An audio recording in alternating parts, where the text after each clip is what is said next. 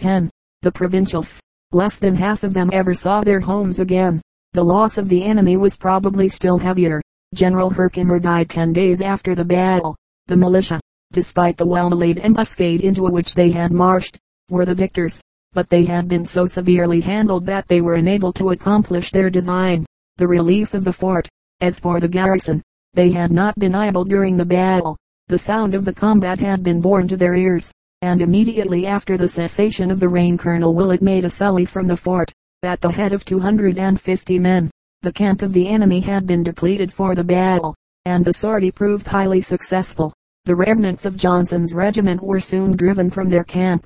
The Indian encampment beyond was demolished, its savage guards flying in terror from the devil, by which expressive name they called Colonel Willett. Wagons were hurried from the fort, camp equipage, British flags, papers, and the effects of the officers loaded into them, and 21 loads of this full spoil triumphantly carried off. As the victorious force was returning, Colonel Streetlegger appeared, with a strong body of men, across the river, just in time to be saluted by a shower of bullets. The provincials then retiring, without the loss of a man. The setting sun that day cast its last rays on 5 British standards, displayed from the walls of the fort, with the stars and stripes floating proudly above them. The day had ended triumphantly for the provincials, though it proved unsuccessful in its main object, for the fort was still invested, and the rescuing force were in no condition to come to its aid.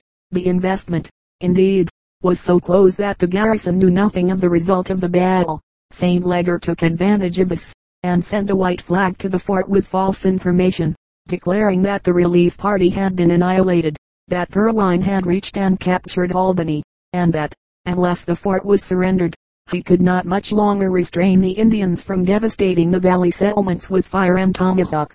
This story Gansevoort did not half believe, and answered the messenger with words of severe reprobation for his threat of an Indian foray. After you get out of this fort, he concluded, you may turn around and look at its outside, but never expect to come in again, unless as a prisoner, before I would consent to deliver this garrison to such a murdering set as your army, by your own account, consists of. I would suffer my body to be filled with splinters and set on fire, as you know has at times been practiced by such hordes of women and children killers as belong to your army. After such a message there was no longer question of surrender, and the siege was strongly pushed. The enemy, finding that their guns had little effect on the sod work of the fort, began a series of approaches by sapping and mining. Colonel Gansevoort, on his part, took an important step. Fearing that his stock of food and ammunition might give out, he determined to send a message to General Schuyler, asking for succor. Colonel Willett volunteered for this service, Lieutenant Stockwell joining him. The night chosen was a dark and stormy one. Shower followed shower. The sentinels of the enemy were not likely to be on the alert. Leaving the fort at the Sully Port at 10 o'clock, the 2 messengers crept on hands and knees along a morass till they reached the river. This they crossed on a log, and entered a dense wood which lay beyond. No sentinel had seen them, but they lost their way in the darkness, and straggled on blindly until the barking of a dog told them that they were near an Indian camp. Progress was now dangerous. Advance or retreat alike might throw them into the hands of the savage foe. For several hours they stood still, in a most annoying and perilous situation. The night passed. Dawn was at hand. Fortunately now the clouds broke, the morning star shone in the east, and with this as a guide they resumed their journey. Their expedition was still a dangerous one. The enemy might strike their trail in the morning light. To break this they now and then walked in the bed of a stream. They had set out on the night of the 10th. All day of the 11th they pushed on, with a small store of crackers and cheese as their only food. Another night and day passed. On the afternoon of the 12th, nearly worn out with hardship, they reached the settlement of the German Flats.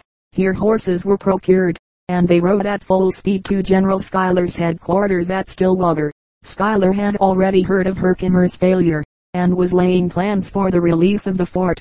His purpose was opposed by many of his officers, who were filled with fear of the coming of Burgoyne. Schuyler was pacing the floor in anxious thought when he heard the low remark, "He means to weaken the army." Schuyler turned towards the speaker, so angry that he bent into pieces a pipe he was smoking, and exclaimed, "Gentlemen, I shall take the responsibility. Where is the brigadier that will take command of the relief? I shall beat up for volunteers tomorrow." General Arnold, one of the boldest and most impulsive men in the army, immediately asked for the command. The next morning the drums beat, and before noon 800 volunteers were enrolled. Arnold at once advanced, but, feeling that his force was too weak, stopped at Fort Dayton till reinforcements could reach him. And now occurred one of the most striking events in the history of the war, that of the defeat of an invading army by stratagem without sight of soldier or musket.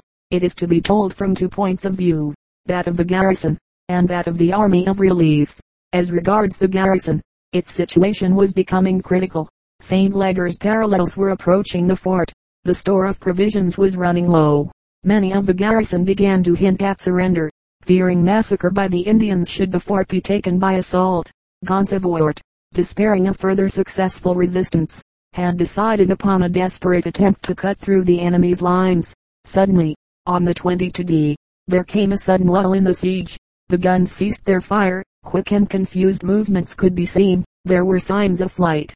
Away went the besiegers, Indians and whites alike, in panic disarray, and with such haste that their tents, artillery, and camp equipage were left behind. The astonished garrison sallied forth to find not a foeman in the field, yet not a sign to show what mysterious influence had caused this headlong flight. It was not from the face of an enemy, for no enemy was visible, and the mystery was too deep for the garrison to fathom. To learn the cause of this strange event we must return to Arnold and his stratagem. He had, on learning the peril of the fort, been about to advance despite the smallness of his force, when an opportunity occurred to send terror in advance of his march. There were in his hands several Tory prisoners, among them an ignorant, coarse, half-idiotic fellow named Hans Jost Schuyler, who had been condemned to death for treason. His mother pleaded for his life, casting herself on her knees before Arnold, and imploring for her son with tears and entreaties. She found him at first inexorable, but he changed his tone and appeared to soften as a fortunate idea came to his mind. Her son's life should be spared, but upon conditions. These were, that he should go to Fort Schuyler and, by stories of the immense force upon the march, endeavor to alarm St. Leger. Hans Jost readily consented, leaving his brother as a hostage in Arnold's hands. The seemingly foolish fellow was far from being an idiot. Before leaving the camp he had several bullet holes shot through his coat. He arranged also with a friendly Oneida Indian to follow and confirm his tale. Thus prepared, he set out for St. Leger's camp. Reaching it, he ran breathlessly among the Indians, seemingly in a state of terror. Many of the savages knew him, and he was eagerly questioned as to what had happened. The Americans were coming, he replied, numbers of them, hosts of them. He had barely escaped with his life. He had been riddled with bullets. He pointed to his coat in evidence. How many were there? He was asked. Hans Jost, in reply, shook his head mysteriously, and pointed to the leaves on the trees. His seeming alarm communicated itself to the Indians. They had been severely dealt with at Oriskany. The present siege dragged on. They were dissatisfied, while the chiefs debated and talked of flight. The Oneida appeared with several others of his tribe whom he had picked up on the way. These told the same story. A bird had brought them the news. The valley was swarming with soldiers. The army of Berwine had been cut to pieces, said one. Arnold had 3,000 men, said another. Others pointed to the leaves, as Hans Jost had done, and meaningly shook their heads. The panic spread among the Indians. St. Leger stormed at them. Johnson pleaded with them, but all in vain. Drink was offered them, but they refused it. The POW said we must go, was their answer to every remonstrance, and go they did. You said there would be no fighting for us Indians, said a chief. We might go down and smoke our pipes, but many of our warriors have been killed, and you mean to sacrifice us all. Oaths and persuasions proved alike useless. The council broke up and the Indians took to flight. Their panic communicated itself to the whites. Dropping everything but their muskets, they fled in terror for their boats on Oneida Lake, with such haste that many of them threw away arms and knapsacks in their mad flight. The Indians, who had started the panic, grew merry on seeing the wild terror of their late allies. They ran behind them, shouting, "They are coming! They are coming!" and thus added wings to their flight. They robbed, stripped, and even killed many of them, plundered them of their boats, and proved a more formidable foe than the enemy from whom they fled. Half-starved and empty-handed, the whites hurried to Oswego and took boat on the lake for Montreal, while their Indian allies, who had proved of more harm than good, went merrily home to their villages, looking upon the flight as a stupendous joke. When Arnold, hearing of what had happened, hurried to the fort, the enemy had utterly vanished, except a few whom Gansevoort's men had brought in as prisoners. Han Yost soon came back, having taken the first opportunity to slip away from the flying horde. He had amply won his pardon. Thus ended the siege of Fort Schuyler, in its way, considering the numbers engaged, the most desperate and bloody struggle of the Revolution, and of the greatest utility as an aid to the subsequent defeat of Berwind. As regards its singular termination, it is without parallel in the history of American wars. Han Yost had proved himself the most surprising idiot on record, on the track of a traitor, while Major André was dying the death of a spy. General Arnold, his tempter and betrayer, was living the life of a cherished traitor, in the midst of the British army at New York. This was a state of affairs far from satisfactory to the American authorities. The tool had suffered, the schemer had escaped.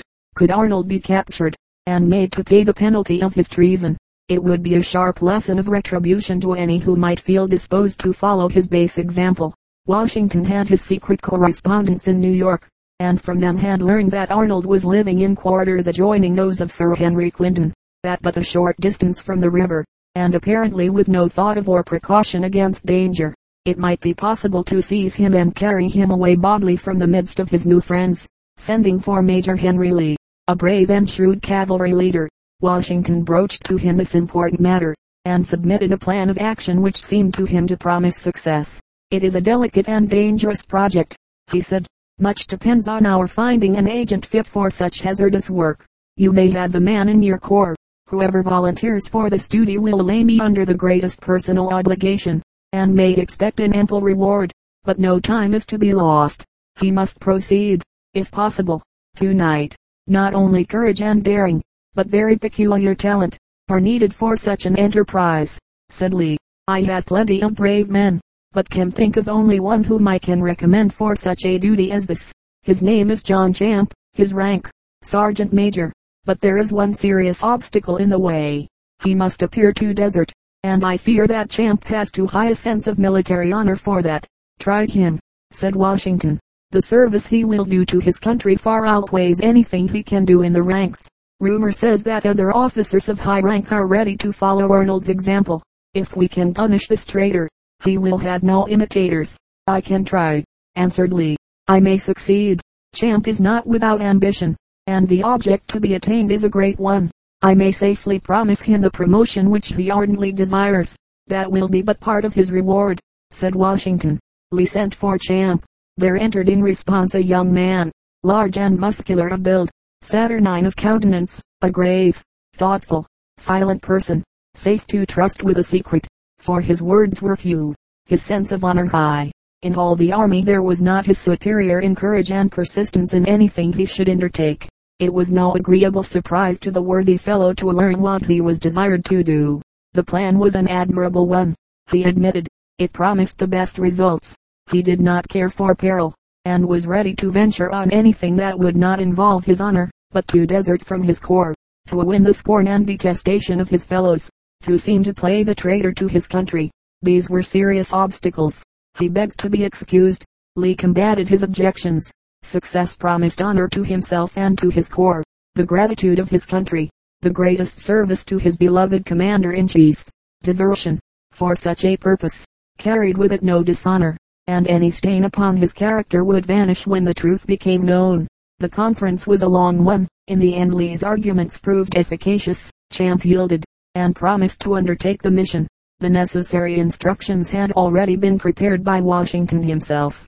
The chosen agent was to deliver letters to two persons in New York, who were in Washington's confidence, and who would lend him their assistance.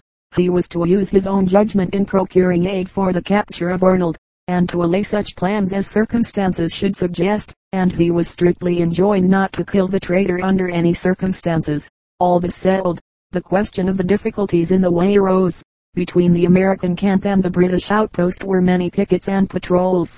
Parties of marauding patriots, like those that had seized André, might be in the way. Against these Lee could offer no aid.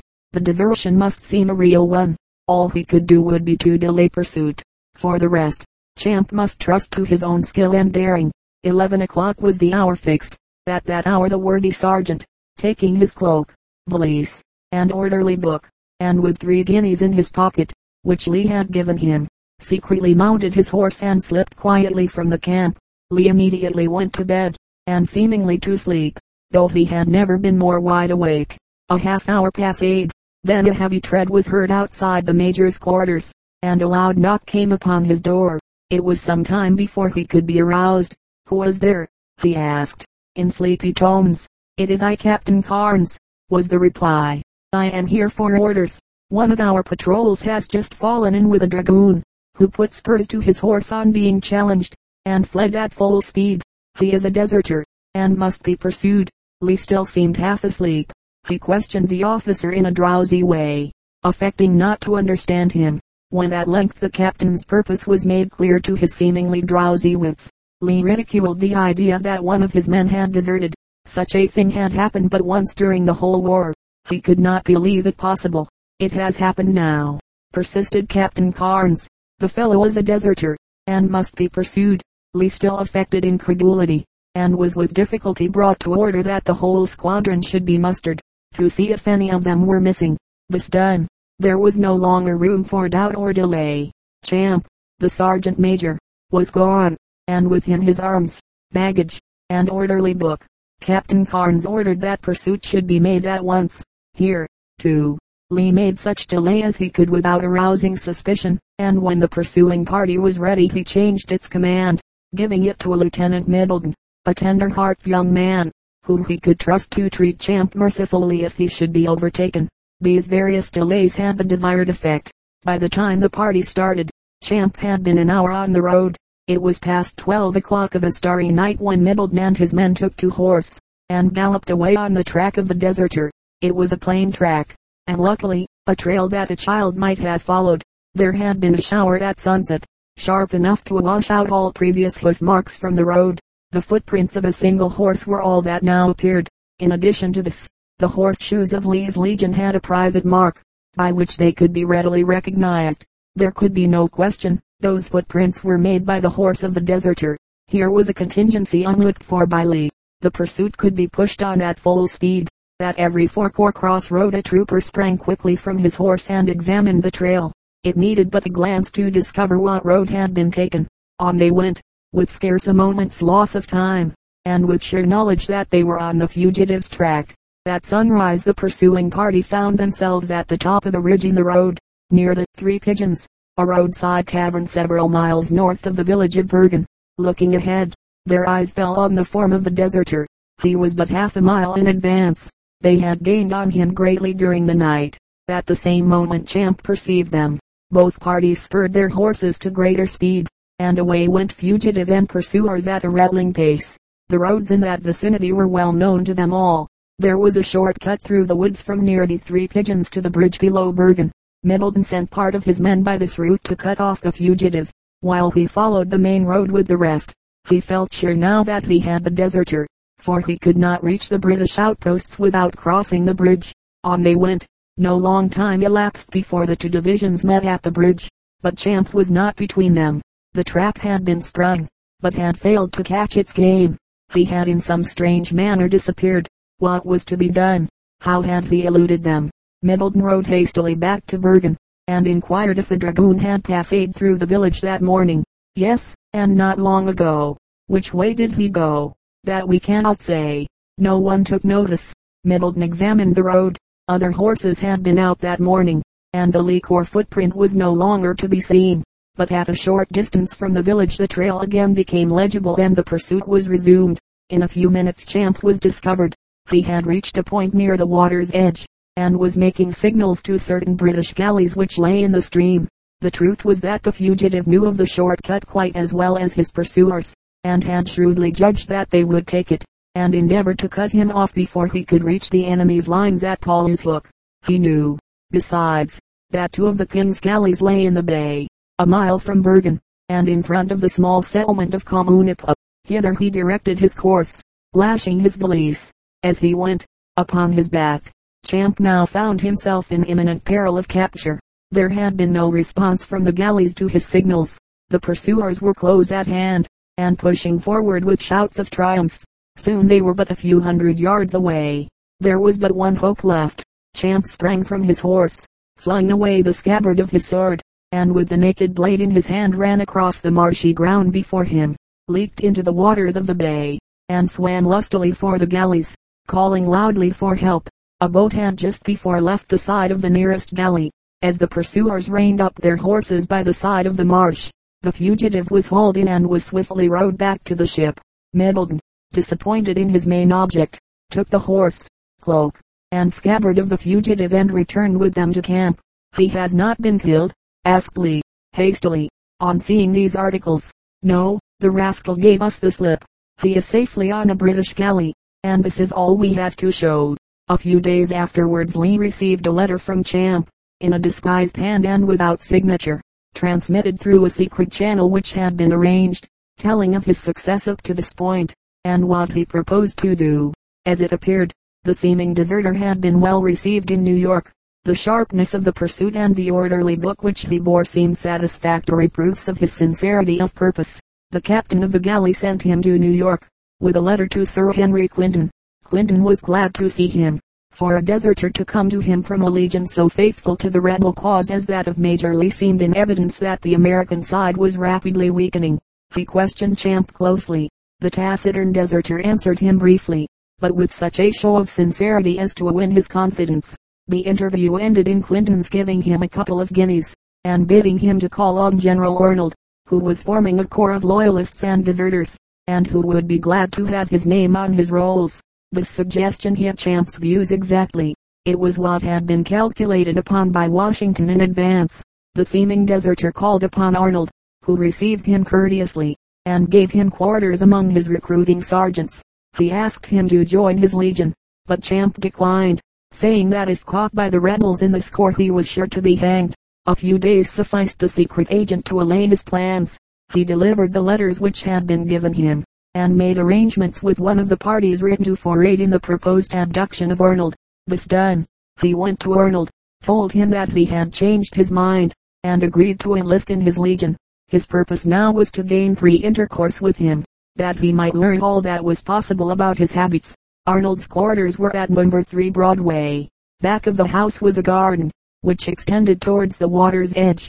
Champ soon learned that it was Arnold's habit to seek his quarters about midnight, and that before going to bed he always visited the garden. Adjoining this garden was a dark alley, which led to the street. In short, all the surroundings and circumstances were adapted to the design, and seemed to promise success. The plan was well laid. 2 patriotic accomplices were found. One of them was to have a boat in readiness by the riverside.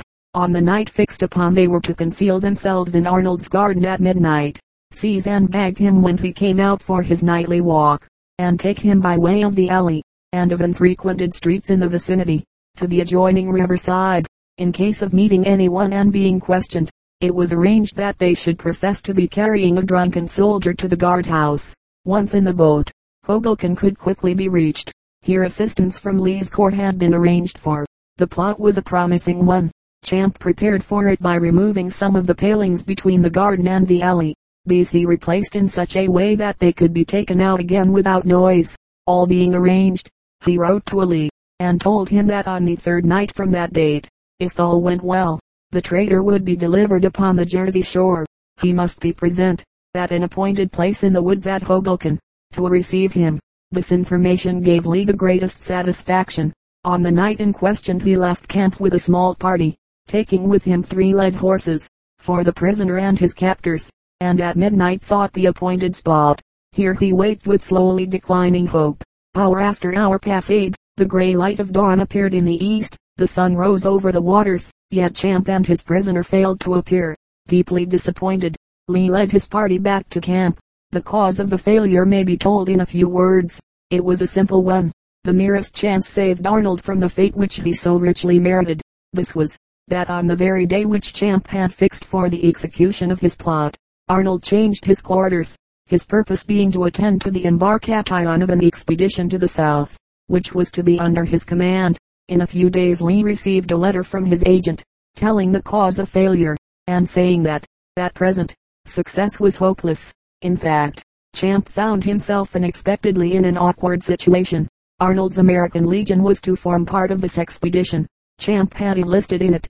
He was caught in a trap of his own setting. Instead of crossing the Hudson that night, with Arnold as his prisoner, he found himself on board a British transport, with Arnold as his commander. He was in for the war on the British side, forced to face his fellow countrymen in the field. We need not tell the story of Arnold's expedition to Virginia, with the brutal incidents which history relates concerning it.